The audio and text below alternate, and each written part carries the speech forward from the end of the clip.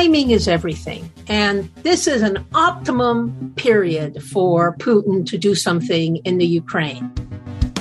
It is the week of November 29th, and welcome to episode 108 of Fault Lines, the National Security Institute's podcast that explores the disagreements between the political left and right on issues of national security and foreign policy. Today we have Carmen Medina, NSI Advisory Board member and former Deputy Director of Intelligence at the Central Intelligence Agency, Rob Walker, visiting NSI Fellow and Executive Director of the Homeland Security Experts Group, Matthew Hyman, a senior fellow at NSI and the chairman of the Cyber and Privacy Working Group of the Regulatory Transparency Project, and myself, Lester Munson, a senior fellow at NSI and the former staff director of the Senate Foreign Relations Committee.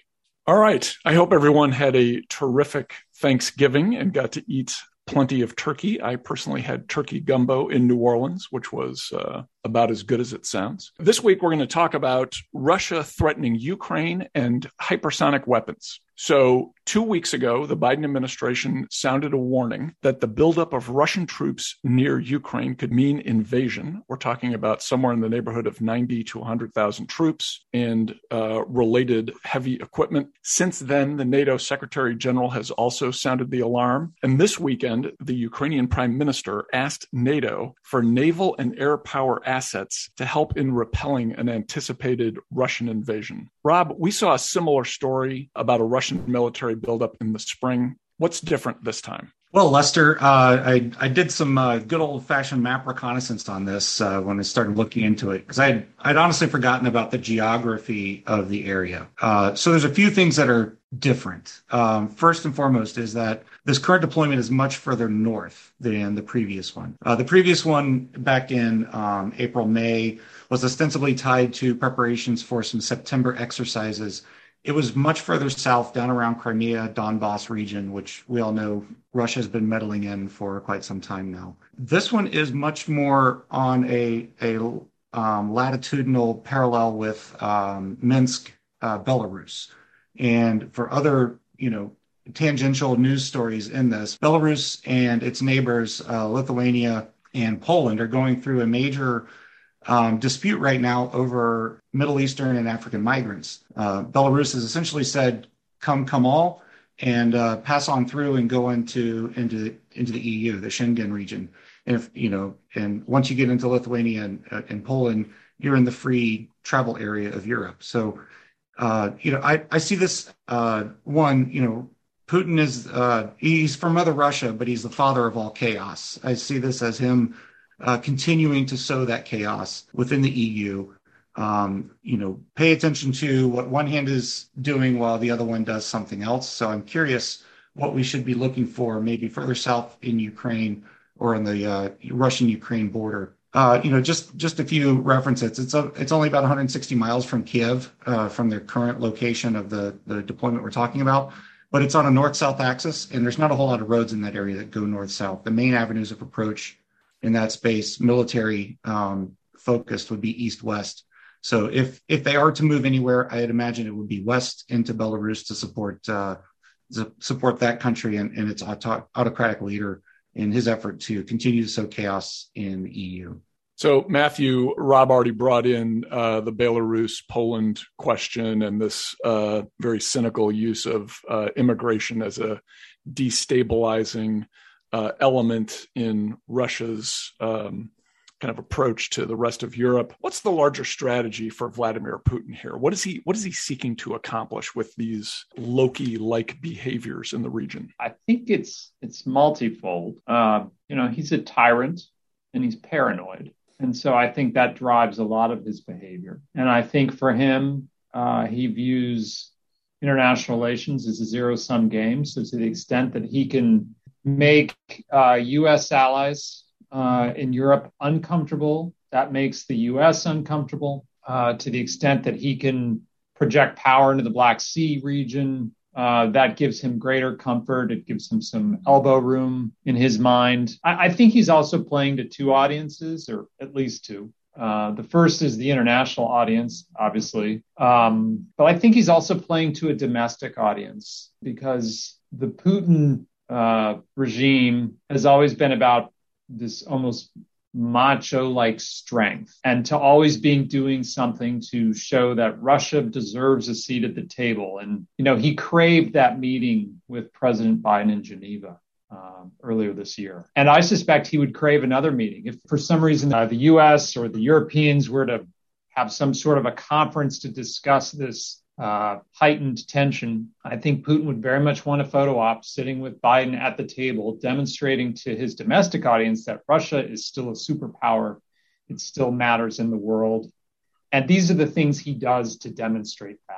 Carmen, what's your read on Putin's actions, particularly vis-a-vis Ukraine? Is there a discernible goal here for him? And how does that relate to U.S. interests in Ukraine? Well, one thing I would say is in looking at this and what Russia or Putin is thinking, that in international conflict, just like in many other things in life, timing is everything. And this is an optimum period for Putin to do something in the Ukraine. So let's go through all the factors. One, Germany is in transition, and Angela Merkel has been the backbone of Europe certainly on issues like this for, however long she's been in power, 20 years, something like that. So you're going to be with a tenuous, uncertain German government. Two, it's winter, so Russian leverage against Europe is at its maximum because of natural gas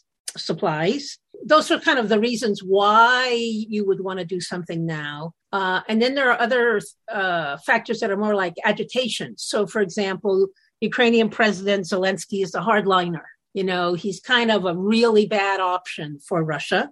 And second, President Trump is no longer President Trump. And that means that the U.S. is no longer going to be supporting or turning a blind eye to whatever Putin is doing.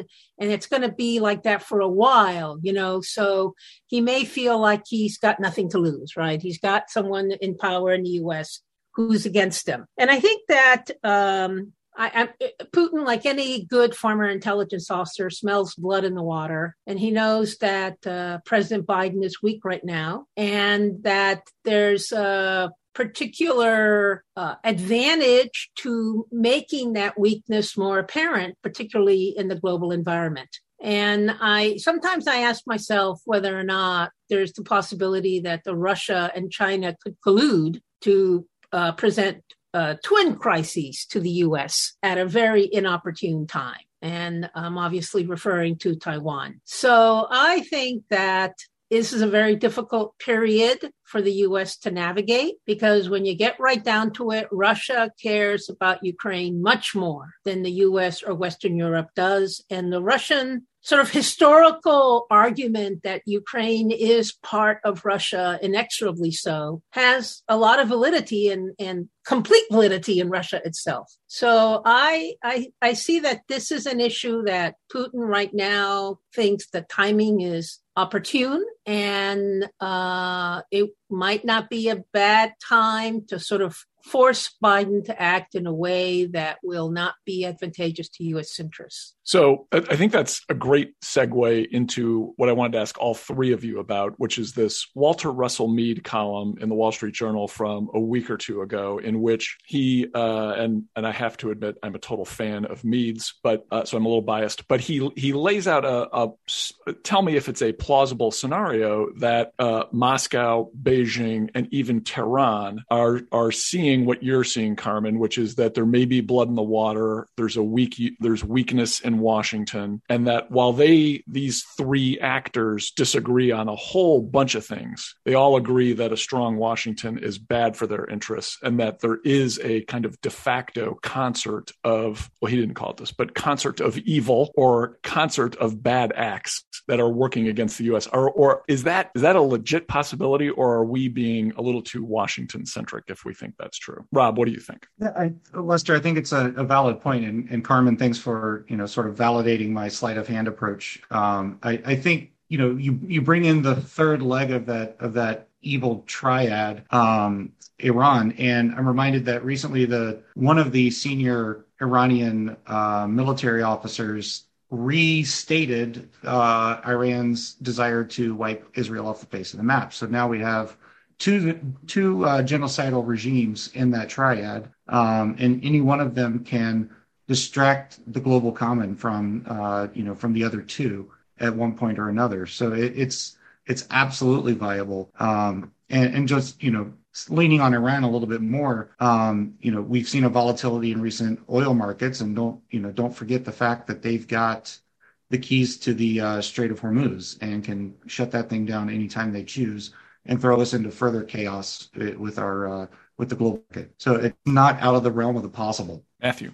I agree with a lot of what Rob said. I don't think there's anything so much as formal as sort of a game plan that they're all sort of huddling and say, okay, I'm going to do A and you're going to do B and then you do C. But I think they're all savvy enough to take advantage of the situations as they present themselves. And they all have the ability to impose costs on the U.S. within the regions. As Rob points out, Iran can, make the Middle East go haywire even furthermore than it is today. Russia has its realm of influence in Eastern Europe and other places, and obviously it projects power in other ways. And then China can do all kinds of things. So I think it would only be in each of their respective interests to take advantage of whatever step the other one is taking.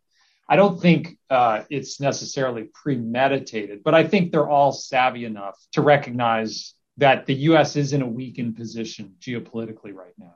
Biden is not strong. He's not strong domestically. He hasn't projected strength abroad. And this is what happens when the U.S. appears to be weak, when its allies appear to be diffident. One side takes advantage of the other. So I don't think it's premeditated, but I do think they are sort of taking cues from each other and pushing as far as they think they each can, respectively. Carmen, do you think we risk not seeing what's really going on if we as Americans thinking too much about the impact on us, or believing that this is all related to President Biden and whatever chaos is going on in Washington? Is that a good lens to look at this through or not? I do think that it can be overplayed. And I think that there are legitimate reasons there are reasons not involving the U.S. That would justify what Putin is doing. I mean, I mentioned one of them, Zelensky is a hardliner. He's very annoying to them. A second thing, the COVID crisis in Russia is really horrific right now. I mean, it's been 2 months now, and I look at the figures almost every day, and they're, 1,200 plus Russians are dying every day, and there's 30,000 plus new cases every day. And those numbers have not budged one iota in this entire fall. So I think that domestically, there are reasons for Putin to do what he's doing, and there's reasons for China to do what they're doing that have nothing to do with the U.S. But, in an era when hundreds of people in American cities can self-organize on social media to overwhelm a Neiman Marcus or a Best Buy, it would be silly for us to not think that other countries playing whatever game they're playing on the world stage wouldn't try to self-organize a little bit and take advantage of what is, in essence, a tactical, if not a strategic opportunity. All right, let's go full-blown America-centric approach. And if you're willing, give us an evaluation of how the Biden administration has been handling these various crises so far. To maybe make this a little more acute of a question, can the Biden administration afford to pick and choose among these crises, or does it have to deal with all of them at the same time?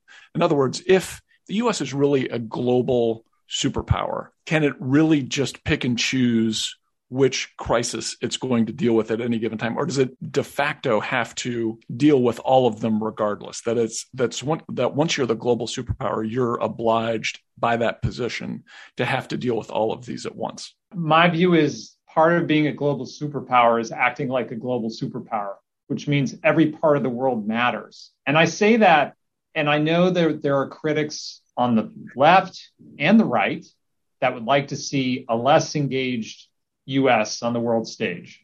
And they feel that we shouldn't have these burdens. And they feel like there's a way to offshore balance or use other fancy geopolitical terms that basically lessen America's responsibility around the world. My response to them is a lot of the things that we like about America, a lot of the benefits we have as Americans is because we are a global superpower. whether it's trade, commerce, world influence, other things that are really good for Americans are because the U.S. is engaged in the world. Not to mention, I strongly believe that an engaged America is also good for the world in general. And so, yes, I think we have to be able to operate with a dangerous Russia and the risks and threats posed by China at the same time. I think that's just part of our obligation as a superpower. And I think we have the capacity to do it. The question is, do we have the will? So I'll jump on. I'll associate myself with most of what Matt said. I agree with a lot of where he was going. Let me highlight 3 points, and let's call this, Lester, the in progress review. This is not the final grade. So we're at an 8-week semester or whatever. I'll give 3 positive marks for AUKUS, the Australian, US, UK alliance that is developing and burgeoning and focusing on China. I'll give positive marks for NATO's reaction to the most recent buildup of Russia and Secretary General Stoltenberg coming out very strong. And we all understand that alliance was put into some turmoil in the past 4 or 5 years. And I will give positive marks for the decision not to send diplomatic envoys to the Olympics coming up in China in February, the Winter Olympics. So those are 3 positive remarks. Will they have a long-term impact on these crises that we're discussing? Multifaceted, simultaneous issues. Again, in progress review to be determined. But at least those 3 things I could say are favorable for the administration at this point. I'll just take issue with Matthew. I don't really think the U.S. has the capacity to do it any longer. And I think we are just very confused about how or why the circumstances that followed the immediate post-Cold War, post-World War II period have changed. At the end of World War II, we were it. We were the entire world's economy for the most part, et cetera, et cetera, et cetera. That is no longer the case today. And that means that we do not have overwhelming capacity. What was the strategy in the 90s to fight 2 major wars and then kind of a half war someplace else? Wasn't that the strategy? We can't do that any longer. And we know it sort of, but are refusing to articulate it, which is part of the willpower issue. And the rest of the world recognizes it very clearly, but they don't want to be the part of the world that the U.S. chooses to fight, right? So, yeah, we can only maybe do one, but which one will it be? They don't know, for example. So, if having to choose between the Ukraine and China in terms of a strong intervention, which one would you choose if you were a U.S. foreign policy leader? Obviously we've got some disagreement. When I talk about the U.S. engagement in the world, I'm also assuming that our alliance network remains. And the U.S. has always had the greatest alliance network since the end of World War II. And while it's frayed in some parts of the world, I still would rather have the U.S. seat than the Russia seat or the China seat, given a choice, and given that alliance network. And so I think that puts a real impetus on the part of the U.S. and its diplomatic and national security apparatus to reinvigorate that alliance. And I think also, if we think about, and we'll come on to this in some form or fashion with the next topic, U.S. defense and national security investment today versus what it was when we were in the last Cold War, we're in completely different spaces, strangely. And so I think there's opportunity there to further invest in that. That would give us greater capacity. Carmen, I want to push you a little bit on your answer because I'm inclined to agree with you, but then I want to test the premise a little bit, and it's this question. The Biden administration pulled out of Afghanistan. Granted, it was a debacle, but in principle, they pulled the U.S. out of Afghanistan in order to focus resources and time and effort on issues and crises and countries that were more of a direct threat to our national interests, i.e. China and to some extent Russia. Right? We wanted to free up resources to deal with those things.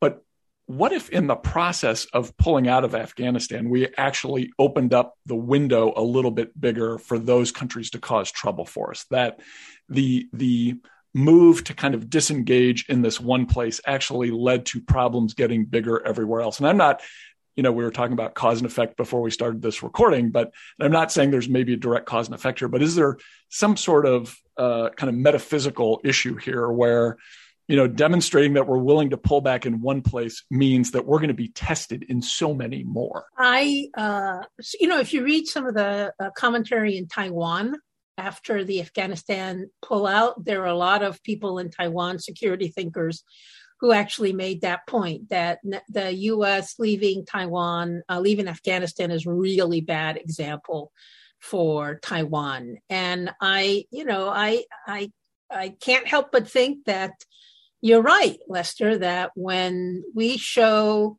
a disinclination to continue a fight, no matter how sound the reason, the bully will think, well, then they don't want to fight at all. And that tends to be a classic miscalculation of bullies or aggressors, for example. But nevertheless, we leave ourselves open to that. All right. On that happy note, let's turn to the very upbeat topic of hypersonic missiles, which we have been hearing about a ton in the news recently. Both China and Russia have launched hypersonic missiles to great fanfare. The U.S. also has the technology, but we may be 3 or 4 years behind our competitors here. Now it appears that China may have launched another weapon from the hypersonic missile while it was traveling at speed, 3,700 miles an hour or whatever crazy speed it was going, a weapon that landed in the sea. American experts are supposedly dumbfounded by this capability. We read in the press. It does seem like an amazing achievement. Carmen, I'm going to go to you first. Missiles are scary. Big adversary nations with bigger weapons than us are scary. What does all of this mean for the United States? Well, I think it means that we have to, again, I don't want to sound, I'm not sure exactly how you would describe my philosophical position, except to say that I'm a realist, right? That the U.S. benefited for 50 plus years from a overwhelming technological superiority. I remember once when I asked a group of analysts at an agency that I used to work at, well, what will happen when China develops technologies that are superior to us? And their answer was, well, that will never happen. And of course, I immediately knew they had to be dead wrong, because when anybody says anything like that, they're not thinking, and the assumptions are just, protruding out like, broken bones protruding out of a body, right? So here we are now with a kind of almost a zero-sum game to the world. We still are carrying that. Either, we win or we lose, and there's no middle ground. And now people are developing these weapons, apparently beating us to actual implementation before we do. And I think that used to be an American strength, right? Theoretically, other countries might have tremendous breakthroughs, but we had the industrial capacity to really develop it at scale. And I think, that's kind of the always not well appreciated story of China's development, is that, sure, they're selling a lot of stuff here and lots of appliances and things that sell at Walmart, but at the same time, they're developing industrial capacity to build things at a scale that is necessary if you're going to compete with the U.S. So I think it's very scary. And I think that we really have to, I don't know that there's going to be a new arms control regime. And that's the way the world has responded to every other military breakthrough. But I don't know that this world is interested in that anymore. I don't have any answers to that. One of them would be like to increase defense spending.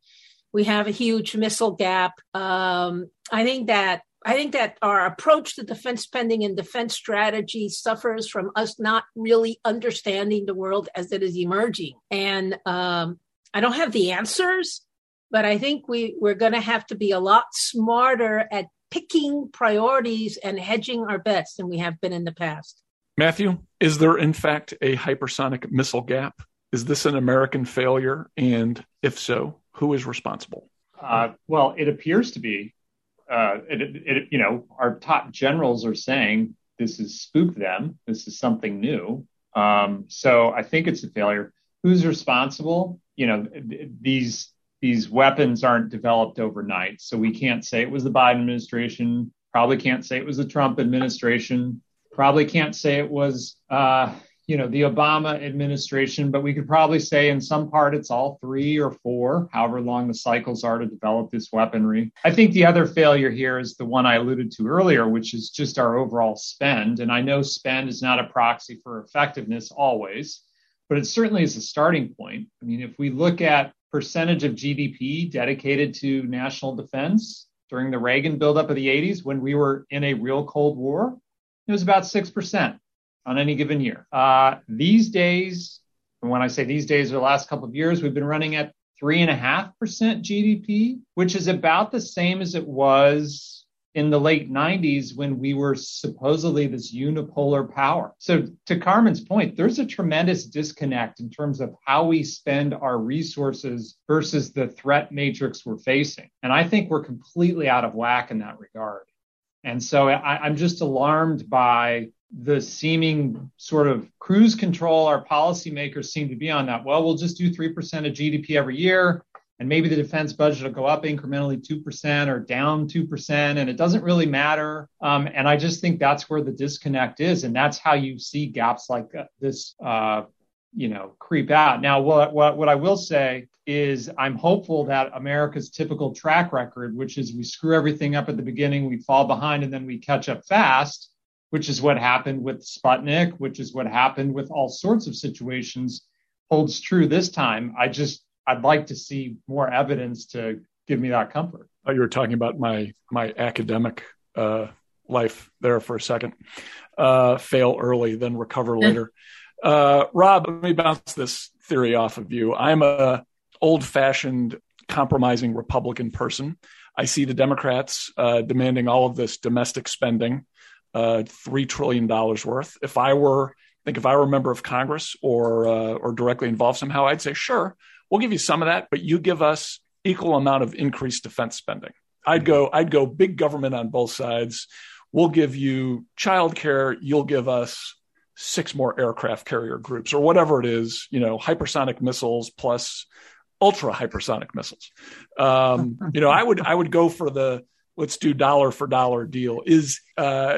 Why isn't that happening? Why isn't this a Sputnik moment? Why isn't there a groundswell of concern among American policymakers, frankly, in both parties, over a peer competitor or near peer competitor getting a leg up on us on a pretty key technology, missiles? This is not good. Why aren't we seeing more action from people on the Hill and the administration? That's a really good question, Lester, and I'm with you. I'd take the radical centrist approach and say there's got to be a compromise on both of these. You can't have all of the domestic spending we're talking about, and I'll get into this in what I'm watching in the next week comments later, and then neglect defense, because there's so much going on in the world, and we rely on our defense industry and our defense apparatus to protect us and keep us safe. I would applaud that, and I think it's happening below the tweet level and below the breaking news, which everything nowadays on cable news is breaking level. I think there are rational and reasonable people on both sides of the aisle who are trying to find that compromise, but the social generation, the social meme comes from those who are on the more radical ends of both parties. So yes, you're going to hear more about all of the domestic spending from the likes of AOC and the squad. And you're going to hear more hawkish comments from the likes of, Tom Cotton, Ted Cruz types. And hopefully there are people in the middle, let's call them the Jack Reeds and the Mike Gallaghers of the world, and Kirsten Sinemas and others who are working to find that middle ground where we can say, yes, that we now have a definable existential threat that we have lacked for the past 25, 30 years, since the collapse of the Soviet Union, and certainly since we put a cap on international terrorism wreaking havoc here in the States. So It's good to note that we were first in hypersonics, right? We were the first to ever break the sound barrier and the hypersonic barrier, which is Mach 3 plus. We did that. What scares the crap out of me about this latest report is that, in effect, the Chinese have demonstrated in what we would call in the nuclear world MIRVs, multiple reentry vehicles. They've essentially demonstrated multiple reentry, steerable, guidable, and movable vehicles off of one hypersonic missile. So instead of one missile launch and one touchdown, one splash, one kill, you're likely to have multiple kills off of that one launch. And that's scary when it comes to things like our own missile defense and our own, preparedness for that. We should be matching that stride for stride and outpacing it in any way that we can. Some of the stuff that's caught up in the Build Back Better plan can be set to the side for a little bit longer. Matthew, Carmen, any concerns about the arms race that Rob is launching here? Well, I do agree with Rob that the MIRV capability is particularly dangerous. And if they are anywhere close to having that deployable as a viable weapon in an engagement over Taiwan, I think that is pretty damning right there. Yeah, I agree with both Carmen and Rob. I think this is a crisis. And I also think there's a lesson to be learned here when it comes to bureaucracy, because one of the Achilles heels of the defense establishment has been the procurement process and the way they go about obtaining the arms we need to defend the country.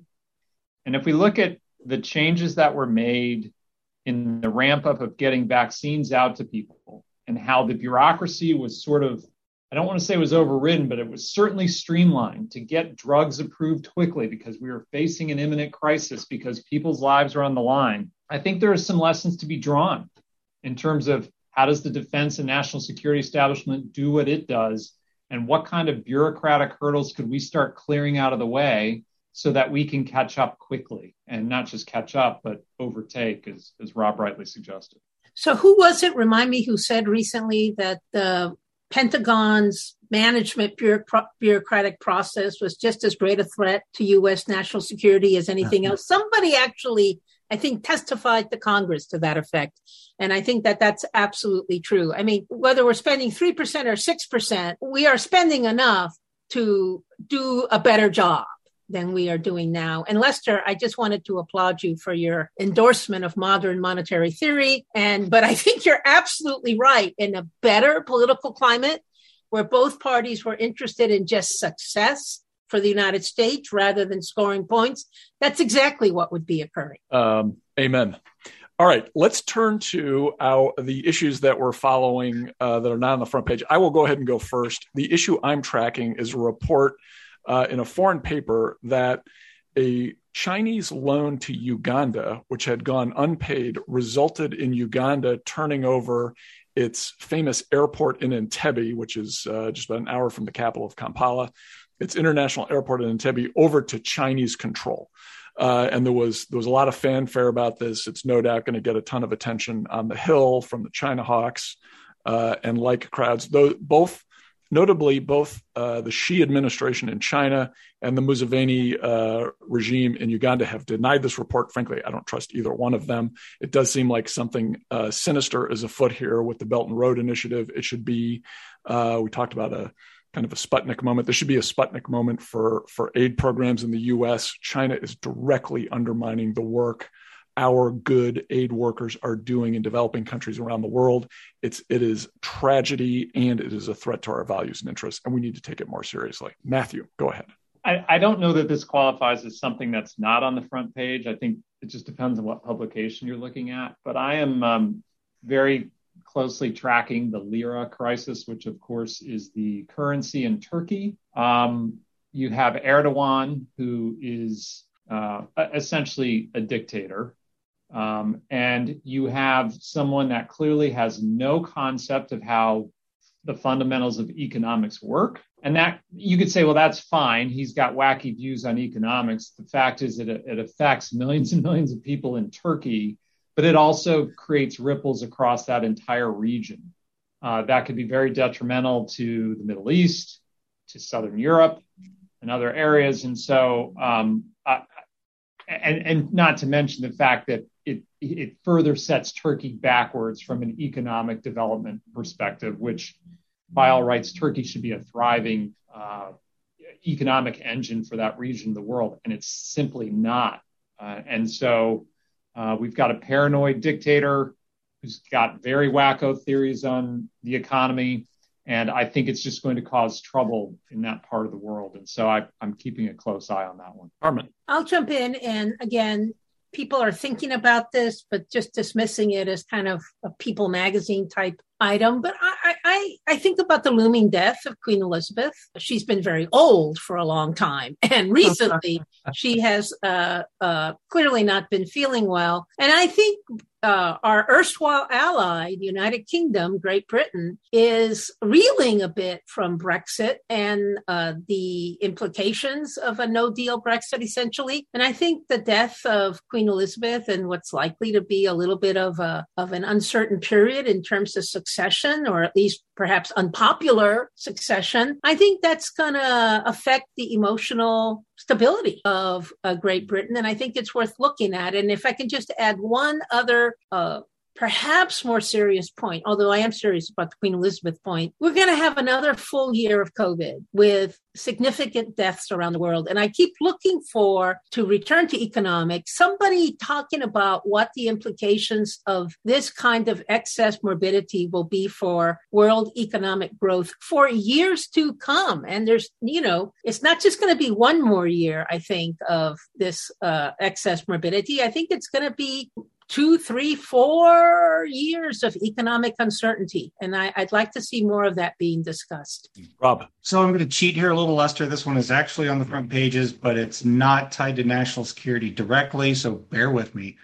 Tree equity, $3 billion in the Build Back Better plan that just came out of the House for tree equity. Whatever that means, I don't know. But that radical center we talked about a few moments ago, I would like to see some of that reallocated, reappropriated towards the grand issues we just discussed. Industrial capacity, buy another B-22 Raider with that, or half of it, fund another Columbia-class boomer, develop hypersonics, and jump ahead of our adversaries in that field. It doesn't take the entire $3 billion. You can still buy some trees and plant them in the desert of Arizona if you want to.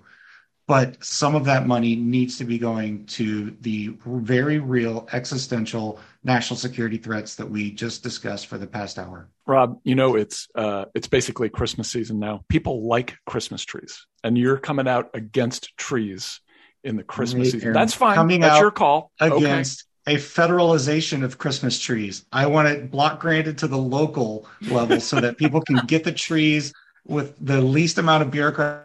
Marvelous. That's a wrap. As always, Fault Lines is produced by the National Security Institute. Find out more about the Institute and upcoming events at nationalsecurity.gmu.edu. If you have any topics you'd like us to cover in the future, send us an email at nsi@gmu.edu or tweet us at MasonNatSec. If you like what we are doing here, please be sure to rate, review, and subscribe so that more people can find our show. We'd like to thank Claude Jennings for editing, Bridget Neff Hickman for research assistance, and Ruth Joe for production assistance. Join us next week for another provocative conversation and further analysis of national security's fault lines.